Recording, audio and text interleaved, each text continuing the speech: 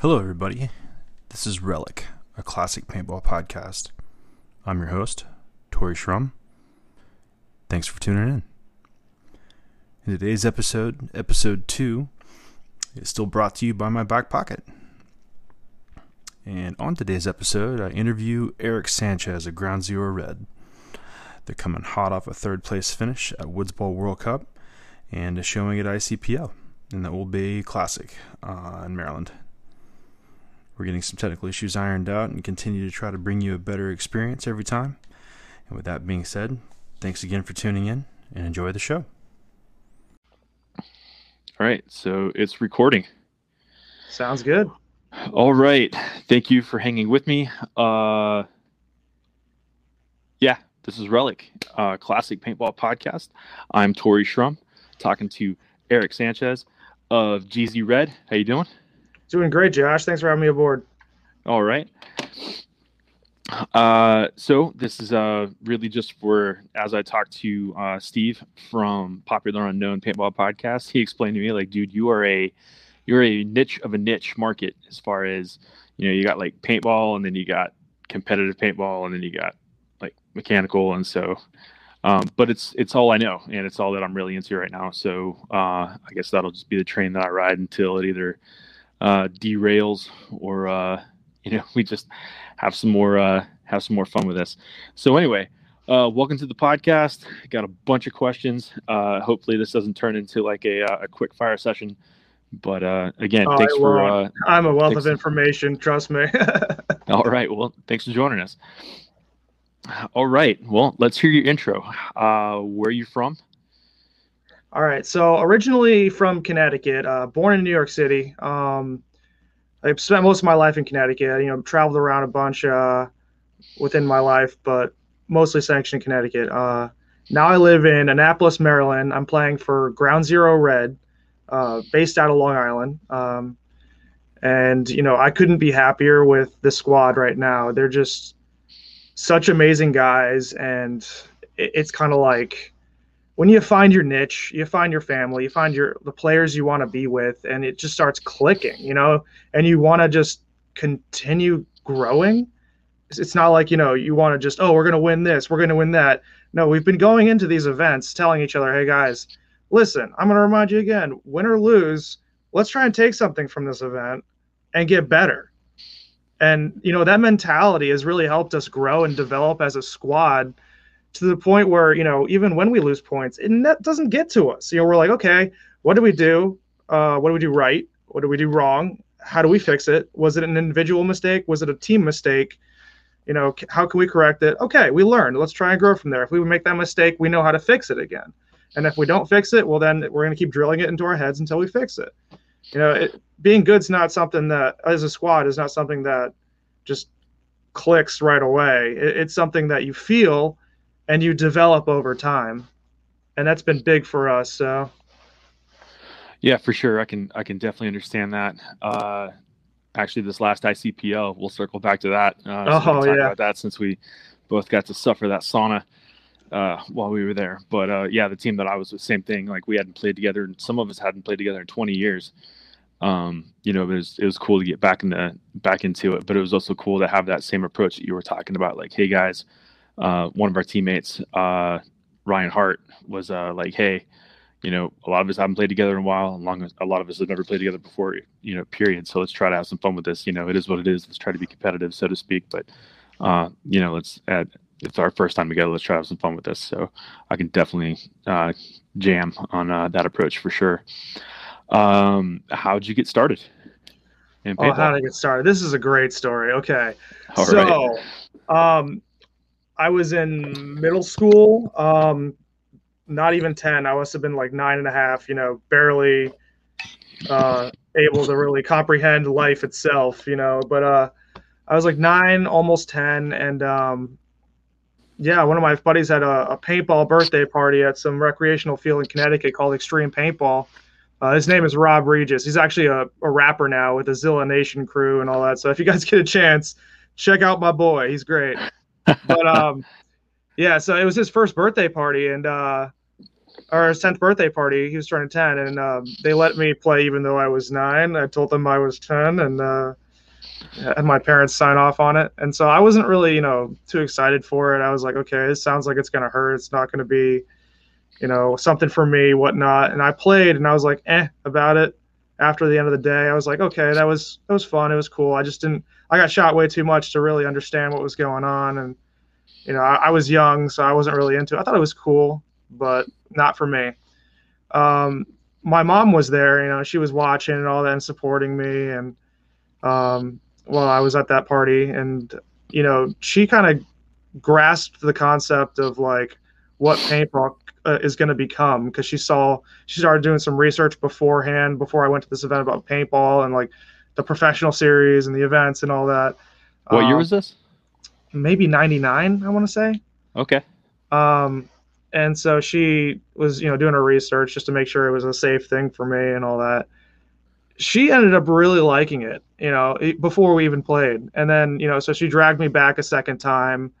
And even then I was like, okay, yeah, this is cool. We're playing on some like speedball courses that are not airball. They're like, spool fields or this and that, little makeshift bunkers, which was cool. Like the mechanical circuit is now, but people had E-bladed autocockers and were ripping me up. And, I'm just like, okay, I'm getting shot a lot. And I don't know why. And I was starting to get upset. Like, why am I getting shot so much? Why are they like literally ripping me up? And they're not going, Dink, you're out. I don't get it. Like, as a kid, I didn't get that concept.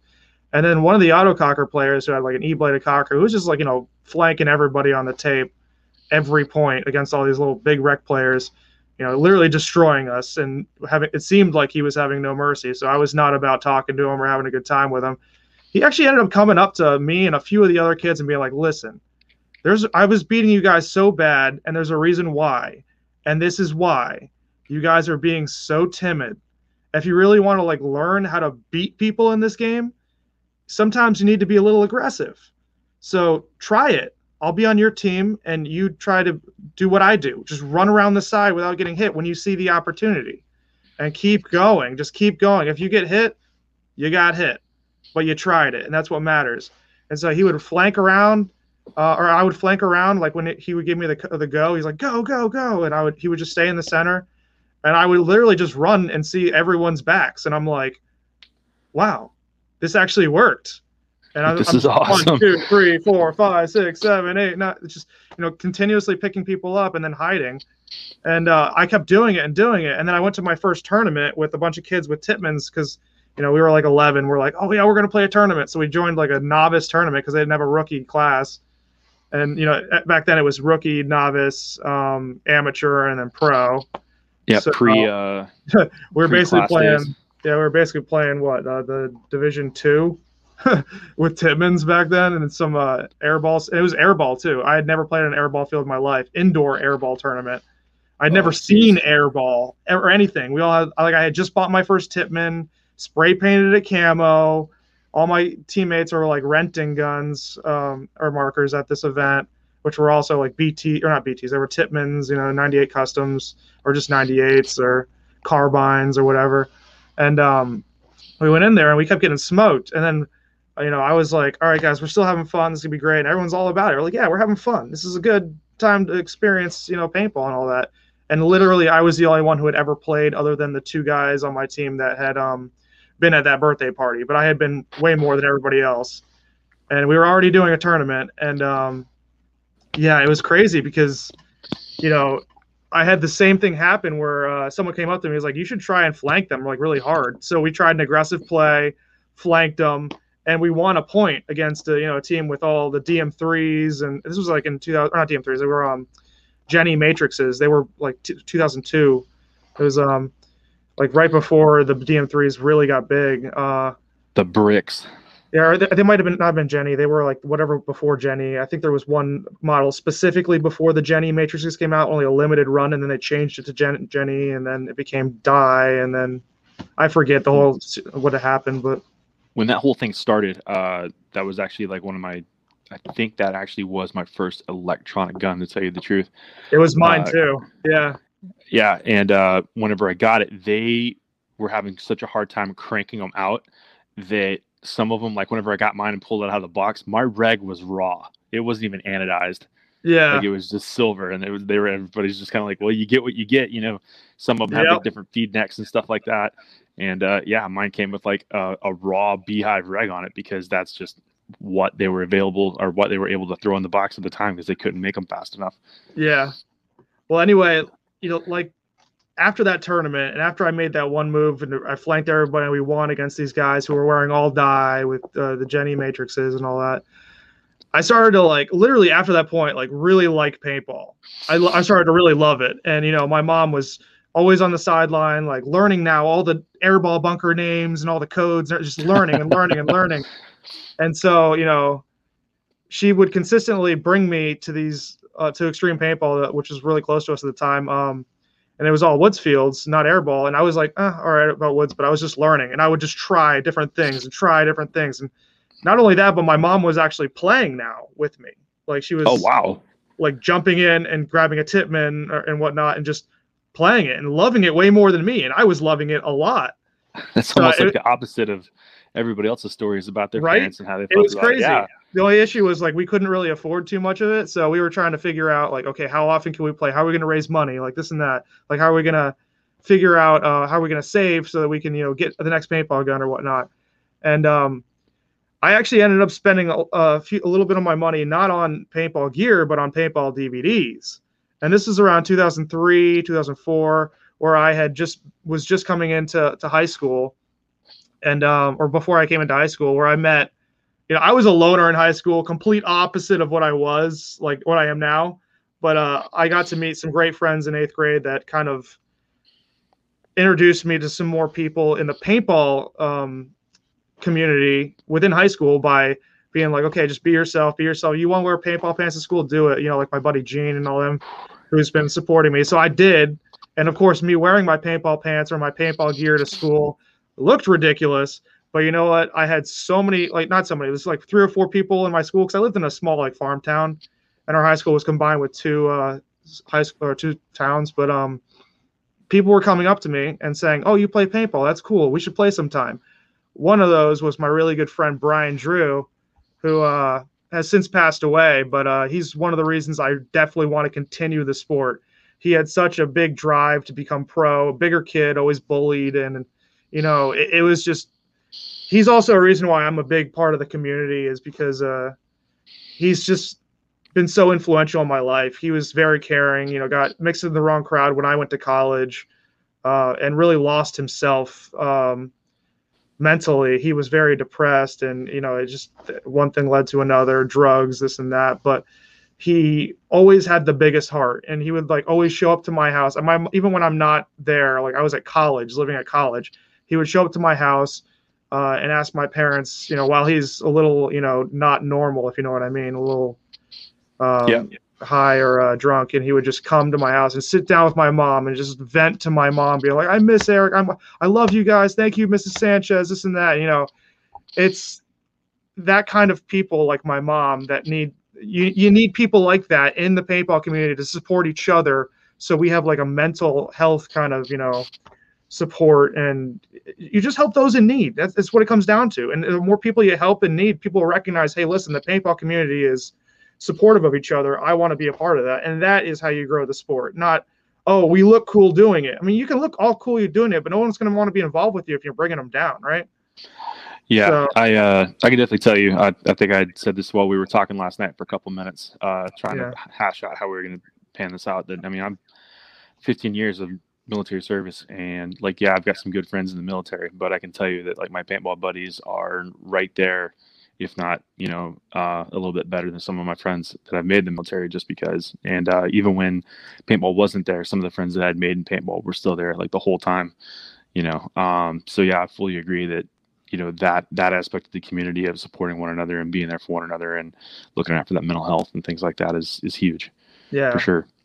It's huge. And I guess the next part of my life, I basically got so involved with paintball, and I was watching these Dirter DVDs and Obscure Influence, and actually I was in Obscure Influence, so it was before that. It was it was before Roadkill, pre-Roadkill. It was a few DVDs back, like Push and all that, and I was really getting involved in seeing what they're doing and why they're doing it and why it looks cool and why they're getting away with what they do and all that in the movie as far as gameplays go. So, I'm like 13 years old trying to reenact this on the airball field. And I caught the attention of a few people locally to me, thankfully, but a few people who play Division II X-Ball or played Division II X-Ball. And it was Ghost Paintball, specifically that CT Turmoil jersey up there. And, Chris Parra was the team captain of that. He played for NYX later on, but he really just got so interested in my gameplay. I was a snake player, but I was also the little kid, that would dive into the snake, wait for two guys to fill in, jump, like shoot across the field, wrap the inside, jump highway, 1, 2 on the highway, and then just continue running. And, it was those kind of things that I had seen in the video that I was like the videos that I was reenacting that really drew the interest of the players. Just thinking logically, but also doing stuff that you have to be creative with, And so he ended up picking me up, and I said on his squad for D2, and I was like 13. And I was like, listen, I'll only join your squad under one condition. My buddy Brian joins with me. The bigger kid who was also wanted to play, also tried out for them when he had me come over for a tryout. And they weren't going to pick him up, and they said, fine. Turns out Brian ended up being a better player than me. So he ended up, really do it. He was great backfill, midfill, all around. He could jump on the snake. Bigger kid, totally could do it. Didn't matter. He was bigger, but he was also smaller. So he could jump in that snake, and the beams were bigger and do work. But, yeah, it was just incredible being able to play Division II X-Ball against, like, Rocket Kids, Enemy, like all the big names over there for D2. Oh, Enemy. I haven't heard that name in a while. Yeah, I remember playing. They had to be playing D side against Enemy, and I was like, they were like trying to. I had to jump up. The Doritos were so big, I would like jump up to snap at somebody. I could literally just jump straight up instead of coming to the side for a snapshot. And they're like, "What?" Like they're like, "How is he snapping so fast?" Because I was literally just doing a little hop, and then I would come out to the side and run to the 50. Look back, my whole team's dead, and then I would just get smoked.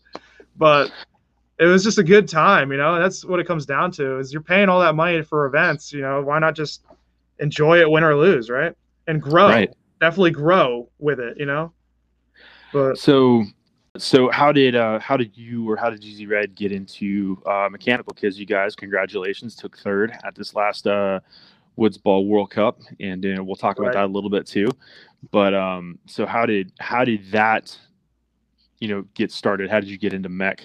Or classic, so to speak, or unless everybody. Man. So mech has been like the greatest thing for me because number one, I got involved with through Will Arroyo by I think it was Waldo actually was the one who hit me up from Overshot Paintball Podcast. He hit me up. He was like, "Hey, listen, one of the Ground Zero teams needs a body for mechanical. Can you play?" And I was like, I think it was an ICPL too. At OXCC, believe it or not. And he was like, "Yeah, can you play?" And I was like, sure. I've never played mechanical before. I don't have a mechanical marker, but I'll play. So I ended up linking up with 24K, Ground Zero 24K. And it was like, it was me, it was Will Arroyo. We had like Whitey. I don't know if you know Whitey from Reservoir Dogs.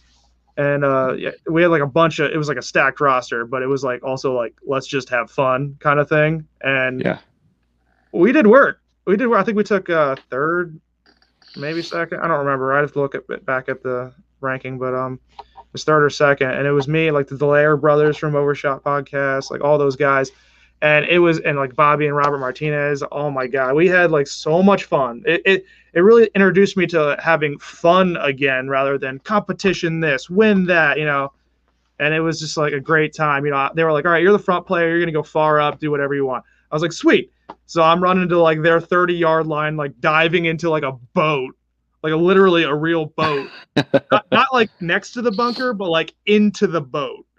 Yeah, and, like just like. With like this autococker that someone was letting me borrow, and I'm like, this is fun. I instantly grew a love for it, and we did really well. And what was it? Yeah, so we just had a blast, and then it really was like an eye opener for me. Will and Chris Cole and all of them were really getting me involved with Ground Zero Gold. really trying to get me to join the roster. And I think my words were, I'd rather, not play pro right now and really build my mechanical skill level than just jump into something that I know I'm not ready for, because that would just be a disservice to them. And that's what I did. And, eventually they were really trying to get me on, especially Chris Cole. He was really trying to get me on the roster and all that. He finally got me involved with his son, Chris Cole Jr. I played on Silver in Chicago ICPL 2 years ago. And, we did work. We had a blast. It was great. I was usually on their side of the zipper within like 2 minutes because, I would just have a plan where I would lane out to someone on one side and then just shoot up the zipper side, hopefully work myself up to get 2 eliminations by outsmarting them or whatnot, and then just fly up to their zipper. Even if they know I'm there, they're going to be scared shitless, right?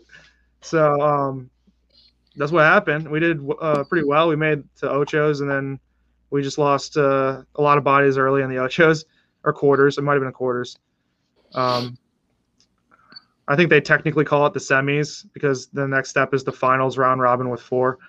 But it was just a great time. And then I ended up going and meeting up with Will again to do some, or Chris Cole again and all them to do some practices with some of the Silver guys. And then Will was like, hey, any interest in playing with GZ Red for an event? And I was like, I've never heard of GZ Red, but hell yeah. He's like, don't worry. These guys are just super fun guys. Straight mushrooms, fun guys. But they welcomed me right away. I played P&L, first event with them, and got to not only showcase what I could do. I feel like I had to prove it to them, but it was more of a team effort. Like, we got to work together. We lost a few points really early, and I noticed immediately that no one was getting distraught about it. They were just there like, dude, that was sick what you tried there. And I was like, thanks. This is awesome. Like, I have a great feeling. Fun. Yeah, and we flowed with it. And after that event, I just knew this is a squad I want to be with. And I told Will straight up, I was like, listen, I'm sticking with Red because these guys just blow my mind. They let me have fun. I let them do their thing, but we work collaboratively as a squad to grow and learn from our mistakes. And the biggest thing with them, with Ground Zero Red, like my teammates and me, is they want to be aggressive. There is no sit back. There is punch them in the face kind of thing right away and just do it unpredictably. Like, you don't know, like when you're playing us, you basically know we're coming at you hard and we want you to know that we're coming at you hard, but we also are very unpredictable. We don't want you to know what we're doing. So you can shoot 2-3 of us off the break, but then, the 2-3 that just filled their spots in the snake or whatever. Now we got 3 in the snake or whatnot on this zipper snake or something, because you may have laid out 2, but now we have so much presence in such a crucial area where, say, it's the strongest side of the field or whatnot, that side's going to dominate. And now my other aggressive side is going to try and lock down. And now that they got their positions or whatnot, we really try not to have very many back players, if any. So, I don't know if you knew or not. I actually ended up playing against you in ICPL, and so I'm familiar with that game plan. Yeah, we just punched the face. And you know what? It's not win or lose the point. Like I said, like, we go into these tournaments, like, we're going to learn from it. And you look at Max Lugquist or any of the other, well, he's actually OG GZ too. But you look at any of the other pros, like Fedorov, for example. They go out when they practice. You'll see them at practices playing other pro squads, doing the most ridiculous, crazy stuff and getting blown apart. And then they'll do it again and again and again and still keep getting blown apart until they finally make it. And then that's the reason why they do that, is so that they learn what they can and cannot get away with and why. So we take that with a grain of salt, and we do the same thing with practice, with events, because every time we come together as a squad, it's a learning experience. So, until we can learn how to hone in our aggressive gameplay, once we do, we're going to then take it to the next level and dial it back a notch, and then dial it back a notch. And then we'll know, where to play or what style to play in certain scenarios, or like against certain teams, or what caters to our style more, and this and that. So we start with the aggression and then we work ourselves down, but that's going to help us become more unpredictable and more of a threat. So Yeah, I mean, it definitely gives you the ability to kind of poke around and see what you can get away with. I was actually listening to PTG last night, play the game while I was driving to DC, and they were talking to A-Rod, and A-Rod was talking about how I don't even know what event he was talking about, but I guess like he had just decided for like an entire practice, like I'm just going to run down the center of the field without stopping, and see what he could get away with and what he could figure out. So it's funny you should say that, because I mean, it's, he's obviously in a place where a lot of people want to be, and it's from doing very similar things. Right.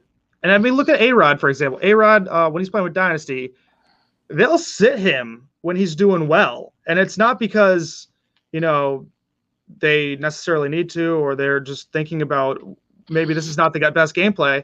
It's because he's so unpredictable, right?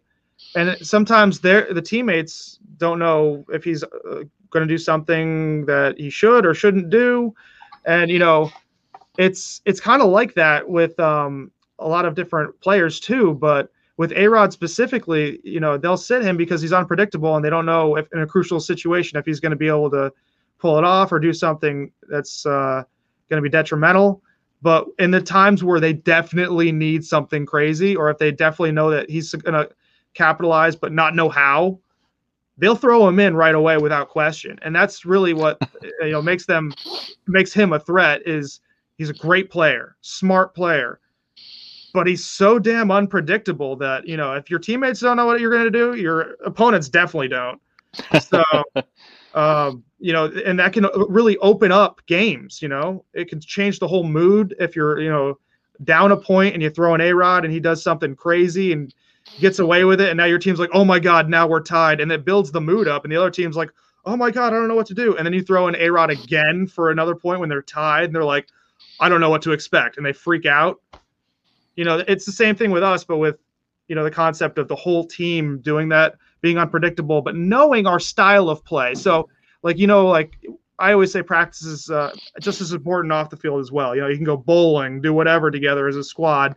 You learn each other as people, so that I can already tell you, I'm starting to learn a lot about my players already from the few events I've been with them. And I'll look at Lucas Brown. He's usually in front of me, but I'll look at him if he's next to me or in front of me, and just instantly know what he's going to do, why he's going to do it, or how he's going to react to someone who's moving up the tape or whatnot like that. So I can process that real quick and be like, all right, this is what I need to do, and then react. And so it's just that feeling, that knowing that, all right, he's going to be unpredictable. I don't know what he's going to do, but just looking at him and knowing, okay, this is the situation. He realizes what the situation is. This is definitely how he's going to react. And then I can react accordingly. That's kind of the most important part, not the, it's unpredictable, so, we're going to throw it at him kind of thing, which is also important, but just knowing your team. Yeah, that's definitely a pretty winning recipe for a lot of teams, as far as it's not necessarily what the individual skill is going to come into it, but then, just the players understanding one another and what they're going to do. You know what I mean? And I definitely want to mention one more thing, not about my squad, but about the Misfits. Actually, Rocky, I'm going to be on the Popular Unknown podcast with him next week on Wednesday. But shout out to Popular Unknown and Steve. Yeah, Steve's a great guy, and Rocky's going to be with me. But you got to be creative also, not just in mech, but in airball. And creative is just thinking outside the box, doing things that you wouldn't necessarily expect to happen, against you, so that the other team doesn't expect it either. Like, for example, I was playing against the Misfits, and I ran to the mid line at the Woods Ball World Cup, and I was on the far tape in the mid line, and this tall bunker, right? And I'm looking over the top, and there's paint coming at me, so I drop down. The paint's coming from all the way in the back corner, which is Rocky. Yep. So I get, it's a tall bunker. I get down on my knees because it's really coming in close, and I don't know why. I figure it's the distance. Get on my knees, and then I see it's coming even closer. So I drop my gun to the ground, push it into this bunker, which is still a tall bunker. And I'm really tucking in, real tight on this tall bunker. And I'm like, how is this happening? Yeah. Paint's getting lower and lower and lower. It smacks my gun still, and my gun is touching the bunker on the ground. I'm like, I look at the ref, I'm like, that was a good shot. And the ref's like, yeah, it was, you're out. So I'm like, how did that happen? I looked over, I see Rocky, and it's just dropping straight into the bunker. He sees me come out, and he's like, all right, that's another kill, whatever. I was And I'm I was like, literally just listening to this interview you saw that? for the overshot. I was actually just listening to the overshot Yeah. about the Woods Ball. I was listening up, or I was listening to that to ask a little bit about the Woods Ball later, and we'll get to that. But I was actually listening to this story whenever you were talking about that. Yeah, it's still an incredible thing. He was so creative. He put his velocity to like 240 while he's in the back on a Woods Ball field, which is big, and Yeah. literally was just hucking it in the air like an airstrike. I got precision airstrike on, by Rocky Cagnoni. And Who can say they got that? but he's being creative with it, and I've pulled off some creative stuff too on the airball field, and it's the same concept. You just basically think about something and think, what would you do in that scenario if you saw that, and do it so that they react that way. Like I backed up from a bunker I think it was Vegas 2016. We won that one. But there was a guy at the 50 at the wall. It was the wall back then. And I ran up and I hit it, and I backed up like 3 feet, slid onto my stomach right next to a ref with my marker like pointed up at the side of the wall. Guy runs around trying to stab me at the wall. I light him up next to the ref. Ref's looking at me like, "What? You're not a ref." Shot the guy. The guy comes off. The ref just didn't move because he didn't know how to react. He's like, "I don't want to give away the situation." So I backed up, like laid next to the ref with my marker like pointed at him, shot the guy, and then went up to the wall and took the wall. Nice. I was like camouflage right there. But it's that kind of creative stuff that you come up with, or game plans that you need to really think about. I saw one guy, NCPA, he was actually on my team back then for college. He, turned his hopper off, his rotor off, shot out all his paint, and turned his eyes off because he was the last one alive against, or no, it was a 2-on-4 or something. We were losing. And I was on the field with him. I'm looking over. He is shooting air at these guys, and they're like, okay, like he's snapping out, shooting air at these guys on all the sides, so they think he has no paint. And I'm trying to hold him in. I'm like, what are you doing? They come running down the field trying to get me, and just forgetting about him. Turns his hopper back on, roasts one guy, wraps around, roasts another guy, and then shot the last two, like on a rundown. I'm like, who thinks of that, right? That's some old school stuff right there. Right? Who thinks of that? He just turned his rotor back on, just ran down the field. Badass. So, yeah. All right. So, next question, and a lot of people don't ask this question because a lot of people talk about where they've been, what they've done, the teams they played for, things like that. What a lot of people don't talk about is how'd you pay for it?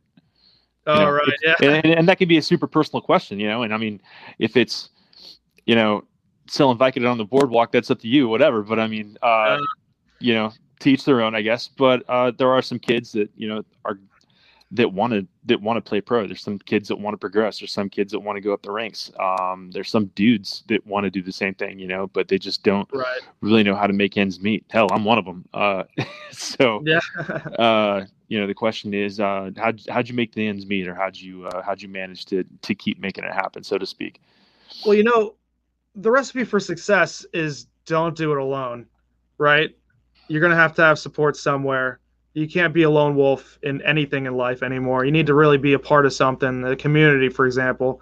And I learned that the hard way growing up because, I was that kid that would always save his money and then spend it on paintball, save his money, spend it on paintball, and just be broke growing up, right?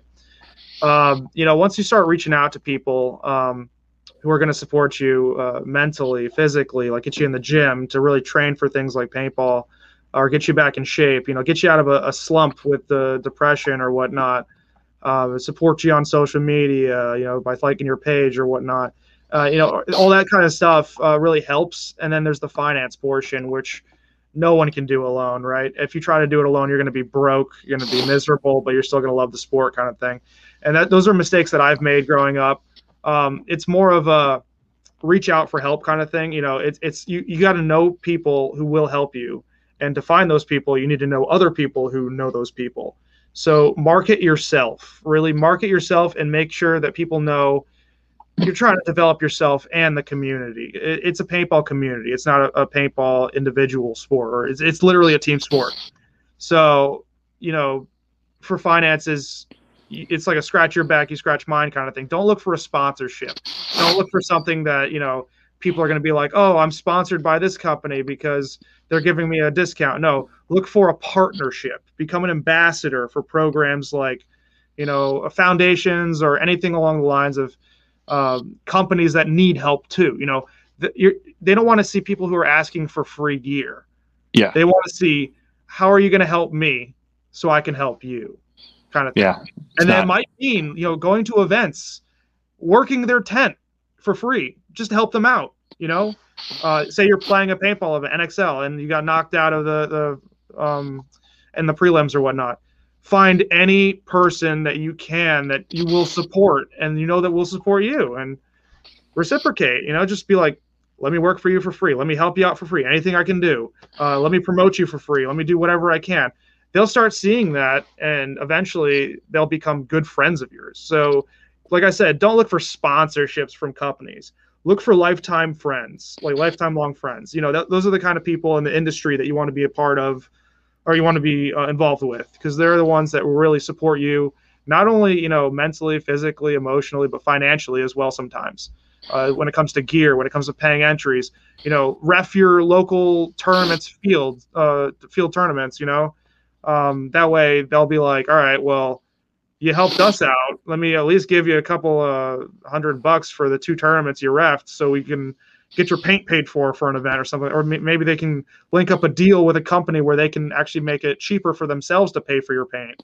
And, it's all about networking within the industry. And that's what, back in the day, when they had all the teams that were really, the community was so strong back then. It really was a strong thing. And it's since fallen off. And, we really need to rebuild that. The aspect of, I understand the whole like violence and like, go out there, have fun, like this, that kind of was like, it's a flashy kind of thing. But when you're in the sport for yourself, you're not going to make it. When you're in it for your team or for the community, that's when you really make it. It's about everyone, not just you. So if you want help others too. And that's my biggest, that's my 2 cents on the situation. Is it's a community. Like I said, we help each other. Yeah. And it was a question more so like, how did you do it? But I can tell you that's advice that, I wish I had heard whenever I was a kid, know what I mean? Like, well, so how I did it was literally, I did it the wrong way. I financed myself, and now looking back on it, I'm like, I should have really been a part of building the community sooner, because the people I've gotten involved with, the people that have supported me, the people that I'm able to support, it's just been an incredible journey, and I wish I had done it sooner. So yeah, that's great advice. It's still either way. All right, let's talk about, so Woods Ball World Cup. You guys went to that. I know that for a little while, pre-COVID, I know that they were talking about it. And then as soon as COVID happened, kind of lost track about where the planning stage was for all that. I know they had some planning issues as far as dealing with the state of New York and things like that. But right. So tell us about it, man. So don't get me wrong. I love everything mech. I love ICPO, ICC, just anything paintball related in general, speedball, rec ball, scenario play. I will love the crap out of it. But Woods Ball World Cup, let me just tell you, the amount of effort that went into that event, it really showed, because that was the most fun paintball event I've ever been to. It was definitely the most fairly reffed event in mech that I've ever played, by far. You literally had the master blasters reffing the entire event. These are pros who know the event. They know how to play paintball. They know the cheating that's involved in mech and how it's become so crucial. So they weren't afraid to throw those penalties and call people out on doing things like that. And they knew when you were doing it too. They weren't like, oh, he's probably doing nothing. Oh, he probably got shot, but he dipped into the reservoir. Maybe he shot, maybe he's not. I don't know. Maybe I'm not going to check him because I don't want to give away his position. No, they were like, that guy might have gotten shot. Ran in there, checked him. Yep, you're shot. You're wiping. Pull red flag. Oh, it was the most fairly reffed mech event I've ever been a part of. They had picked no sides, no favorites. They were all congratulating everybody. They were giving everyone from each team little tips and tricks, because they're pros. They played, or they'll be like, congratulations on doing that play. That was great. So I heard him say that to one of the All-American guys. They're like, like, that was a cool play kind of thing. They weren't like, oh, I'm a ref, this is my job, I'm the ultimate. No, they were like, having fun too as refs, but they were so fair. The fields were there was not a leaf on the ground. When I say this, I mean, they look mad clean. They were like so nice. They rebuilt the entire fields from head to toe. They didn't rebuild it, but they restructured the entire fields head to toe, bulldozed parking lots for everybody, like built everything.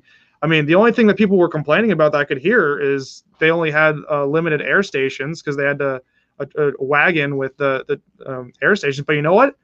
It worked. The airfills were great. I mean, it was right on site. That you get a full airfill at up the hill, which was a little farther, but they supplied golf carts anyway for people who needed that. Valken had some paint there, and the pro and graffiti, and it shot great. I mean, no one complained about it. Literally, it was great. You had the band there. I was laughing when I saw that jersey. I was like, see what they did there, putting the band back together. Of course. But you got people like legends. You have Jerry Braun running the event with the Blasters, and you just know it's going to be good. And I'm actually just knowing the work that they put into it. I'm going to try to interview him in July, actually. Please do. He's an exceptional person. A lot of kids growing up these days have no idea who him, Fred Schultz, Tom Kay, Bud Orr. They don't know who any of those guys are, and it's like this the foundation of our sport, So it's those kind of people need to be talked to. As a matter of fact, I need to reach out to Fred too. Try to get a conversation with him. But Jerry, I definitely want to hear his side of the story because that dude was pivotal in trying to just put out any kind of content. Like in the 90s when I was a kid, like probably 75% of the stuff that I tried to record off of ESPN or take your pick of whatever else had Jerry in it. So if he was involved, then I know that it's going to probably be a pretty quality event. I heard a story recently about Bud that just made my heart melt. It's so nice. It was like, it wasn't Skyball. It was a little after Sky. No, it might have been Skyball. I forget who told me this story, but they were like, they were a kid at the time. They were really like happy to be at a paintball event. Like they weren't playing. They were just, a spectator. And they went up to, the legendary Bud Orr as a kid. And they're like, can I get an autograph? And he's like, let me do you one better. You want to get some food? Got his dad, and they came together, and Bud sat down with them, got food, talked to them. Literally the legendary Bud Orr at the time. Wow. Who, people would be like, you go up to a famous person and they're like, oh yeah, I'll sign an autograph. All right, get out of here. No, Bud was like, hey, yeah, let's get some food. They sat down, they had some food.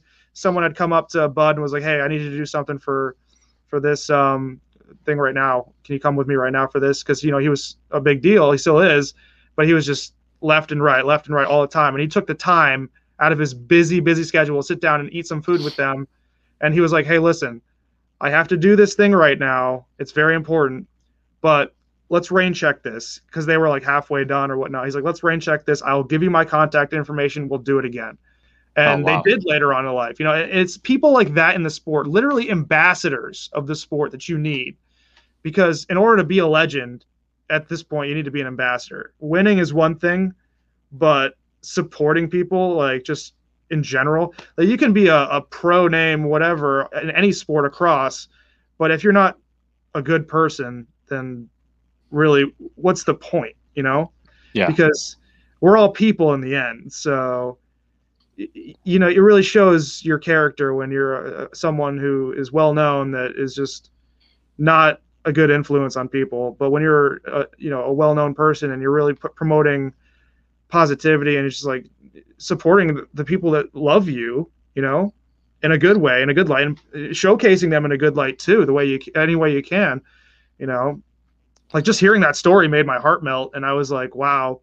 So, just being a person like Bud is the kind of person that you should strive to be. And he's like my hero for doing that, doing things like that. He's done that every day of his life. And I can't, it makes me want to cry. I want to be like him, Yeah. It's nice when people treat other people like people. I know it sounds weird, but how weird is it that, it's acceptable people do that. Yeah. But, even if I never make the pro ranks, if I never do anything paintball sport related and in the ranking wise, if I can just be an influence as much as Bud has been in the sport, that's all that matters to me. So That'd be cool. I mean, that's something to strive for sure. yeah. I mean, also, making one of the most legendary guns ever. That's kind of nice too. Yeah. But it is kind of nice. Which, there's something, I got some news that I can't release yet about that, but we're just okay, cool. Put that on the back burner. I'll keep screening PB Nation then. Word. Cool, man. All right, so that was the Woods Ball World Cup. That worked out pretty good. ICPL. Please tell me your impressions of that, because I've got some of my own and some of my own opinions. I'm going to keep to myself about it. But let's hear about you guys. So with us, we have our plan: aggression, and learn from it, from our mistakes. We literally went to that event being like, all right, we're going to be aggressive. Hopefully we'll do well, like we always do. We always go with this plan. Hopefully we do well, but we're going to pull something out of it, and we're going to grow as a team together. So there was plenty of times, in that event where we were like, no, maybe we should just like sit back and, maybe try to win. And we're like, nah, let's try our thing and literally keep progressing this way. But there were plenty of times where we were starting to get upset with what was happening because, sometimes people have rough times with plays that are called and like as far as the referee refs and all that. But we had a few complaints, but we realized after, the job that they have is tough. And not only that, but just finding refs in general for some events are tough. So sometimes you got to take what you can get. And the refs that were like, the seasoned refs, on the last day, because it was so hot out, a lot of the refs ended up losing their housing or something like that, and they ended up going home. But the seasoned refs still continued to stay, and you saw a major change, especially on the hyperball field, in the reffing, I think, on Sunday, because, the seasoned refs really they stepped up, and they were like, nope, we're staying for this event. This is what we do.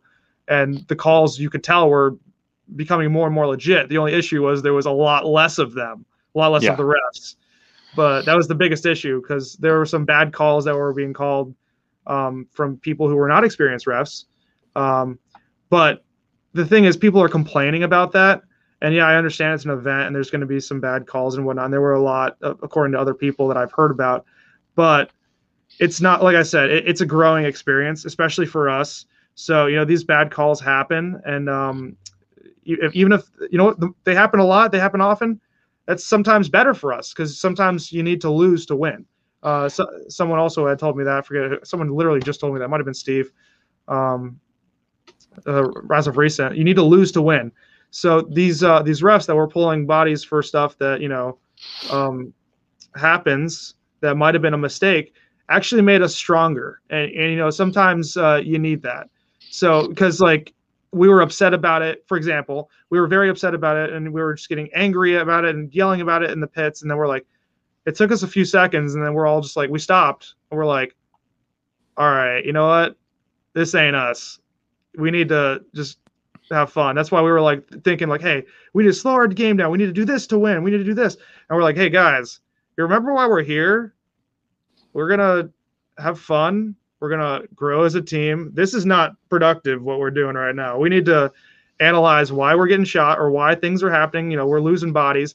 And think about it. There's going to be plenty of times because our plays are so aggressive that we're losing bodies. And these penalties that they're pulling, that we're getting 4 or 5 people on a minor, it's actually making us stronger because it puts us way down on bodies. And at that point, we can learn how to, reenact some things. Remember, we're here for growth. We're not here we are here to win, but we're here to grow as well. So that's why we always have our aggression to back us on that. So we had one of the guys on our team is a pretty seasoned 10-man guy, and at the end of that, I mean, I'll admit that I actually owe some of the refs an apology because just on the sidelines, I was pretty heated about some of the stuff that was happening and may have said some things that wasn't terribly friendly. And you know what, that is unprofessional of me, and so I do at least owe them an apology for all the refs that were out there that were dying in the same heat that we were dying in at ICPL. Exactly. So I'll go ahead and say that. And you hit the nail on the head there with the word professionally. You got to act professionally, and that's the thing is people. They're on Go Sports and they're doing all these things and they're not acting like a professional should, But like, for example, literally at ICPL, my buddy, the King Bones, it was just me and him left against a few guys. And because there was a 6-for-1 penalty that was pulled for some reason. And rough. Yeah, on someone that wasn't hit. But that's besides the point. It still made us stronger, and it made me stronger, and this is the reason why. Bones filled up because they had come all the way to our snake, and I'm right next to the S1, and he's at the rollie in the 30 center. So he comes all the way across the field to stab the snake while he knew I was putting in the center 50. But right in the split second, the center 50 had a ball that was gonna hit me. I had to snap back in. But I did manage to get a ball back at him, so he snapped back in too. But he saw the King run, so I instantly snapped back out to shoot at the 50, and I was shooting at him. I clipped him, but he still got Bones. And I instantly, right when that happened, right when I clipped him, I didn't even think for a split second. I dipped right into the Bones's bunker, and they lost track of me. I thought I was still in that bunker. All the 4 guys that were alive on their squad didn't know where I was. They thought I was right next to the snake. So instead of, waiting for the snake guy to pop up, I just ran around the D side, bunkered the 50, and then one of the Dorito players spun around and was like, oh, shit. Shot me I don't even know. He unloaded the rest of his hopper, basically, and then reloaded and unloaded that whole hopper. And I'm walking off the field like, I'm still talking to you. Real life's happening while I'm talking to you here. Hold on. But yeah, he unloaded a whole hopper into me and then reloaded and loaded a whole nother hopper and said, get the F off my field, while I'm still walking back and he's still shooting me with 2 hoppers of paint. I run over, I walk all the way to our flag station while they're trying to clear the field. I walk over to the ref and I'm towards the ref. I'm like, hey ref, can you take my armband? The guy that lit me up with 2 hoppers comes over and rips my own armband off. He goes, I'll take that, which is illegal in so many ways. And everyone on the sidelines like, come on, ref, you're not going to call that? And I'm like, come on, ref. And the ref goes, well, you're talking as a dead player, so I can pull you too. And I'm like, you know what? I'm not going to react in this scenario. I'm going to keep it professional. Good call, ref. I'm a dead talking player. I'm just going to walk off the field as if nothing happened. I'm telling everybody on the sideline, dude, I'm just here to have fun. I'm here to grow up myself. Stuff like that's going to happen, and I'm not going to react to it because I'm a professional. And everyone on the sidelines are trying to support me and back me up. Like, that's not legit. You shouldn't have to put up with that. They're all running to the scoreboard area so they can be like, you can't let that happen, kind of thing. All these teams that were surrounding me, they're coming together to support me in that scenario.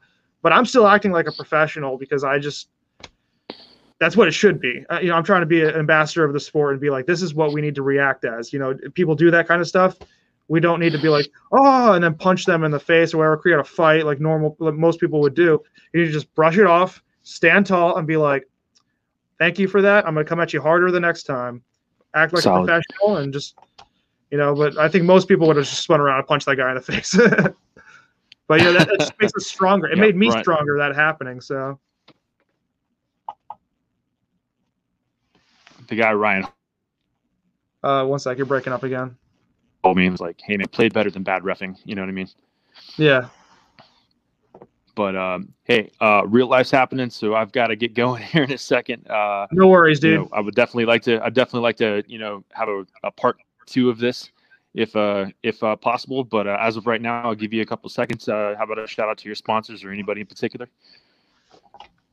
All right. So first we got Valken. We got Cousins. Valken, Cousins. This is Judd Lafreniere's construction company that we got here. Powerhouse Regs, Virtue, Inception, Yankee Paintball, Route 40, Planet Eclipse. We also got the Alley Remembered Foundation. We got Ultra Silk. We got literally anyone I haven't mentioned. Please put it in the chat. So many people that have helped us out. Ugly Paintball. I forgot about them too. They're helping us out.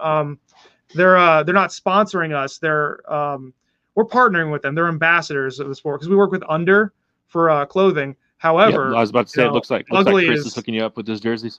Yeah, Under's got great stuff, and they hook us up by far. But we're ambassadors of the sport, so we're helping everybody that asks for help from us. And Ugly had reached out. They didn't ask for help. They reached out to help with things like Kieran. I don't know if you heard about the Kieran thing with getting him a Lux Ace. He's an individual who has Williams syndrome.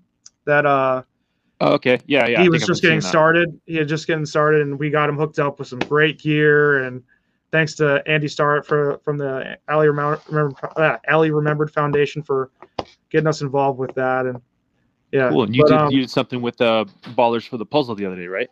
Yeah. Rob's great too. Rob, I'm always hooking up with Rob on different things, different projects. I've been talking to Rob. I got a kid on the spectrum myself, so he's been pretty cool to talk to about that lately. Yeah, Rob's amazing. I really wish I could make that 10-man in Philly, but like I said, real life's happening, so it is what it is. If anybody wants to get involved with the 10-man in Philly, hit up Rob Panarella, Paintballers for the Puzzle. He's the man. So for sure, I could talk forever, dude. I'll do an episode 2 soon. So. No worries. It's been a blast. I definitely look forward to a part 2. I look forward to hitting you up in Chicago or at ICC. I'll be there with the veteran militia guys. And so definitely looking forward to partying. And you're, after talking, come to find out just up the road from me. So maybe we can, grab a beer or something like that, or an appropriate beverage between now and then. It's good talking to you, brother. Take it easy. All right. All right. Well, it's good talking to you, brother. Take it easy. And until next time, man. Sounds good, man. All right. Later. Later.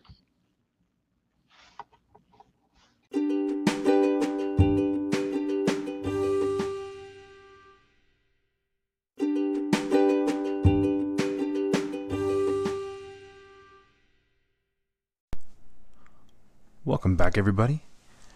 That was Eric Sanchez of GZ Red. I was thrilled to have him on the show, and wish would have had more time. Real life was happening live as we were trying to record the show. I will definitely make sure we get a rematch later on. Before I close this episode, be sure to check out the Banana Bus podcast from our boys across the pond. We have a wager, so to speak, about them producing or not producing merchandise, and I, for one, would very much look forward to having a Banana Bus Paintball Podcast t-shirt, or whatnot. We need more paintball content, so feel free to subscribe, and do the same for all the other paintball podcasts and channels out there. Steve McGuire at Popular Unknown Paintball Podcast.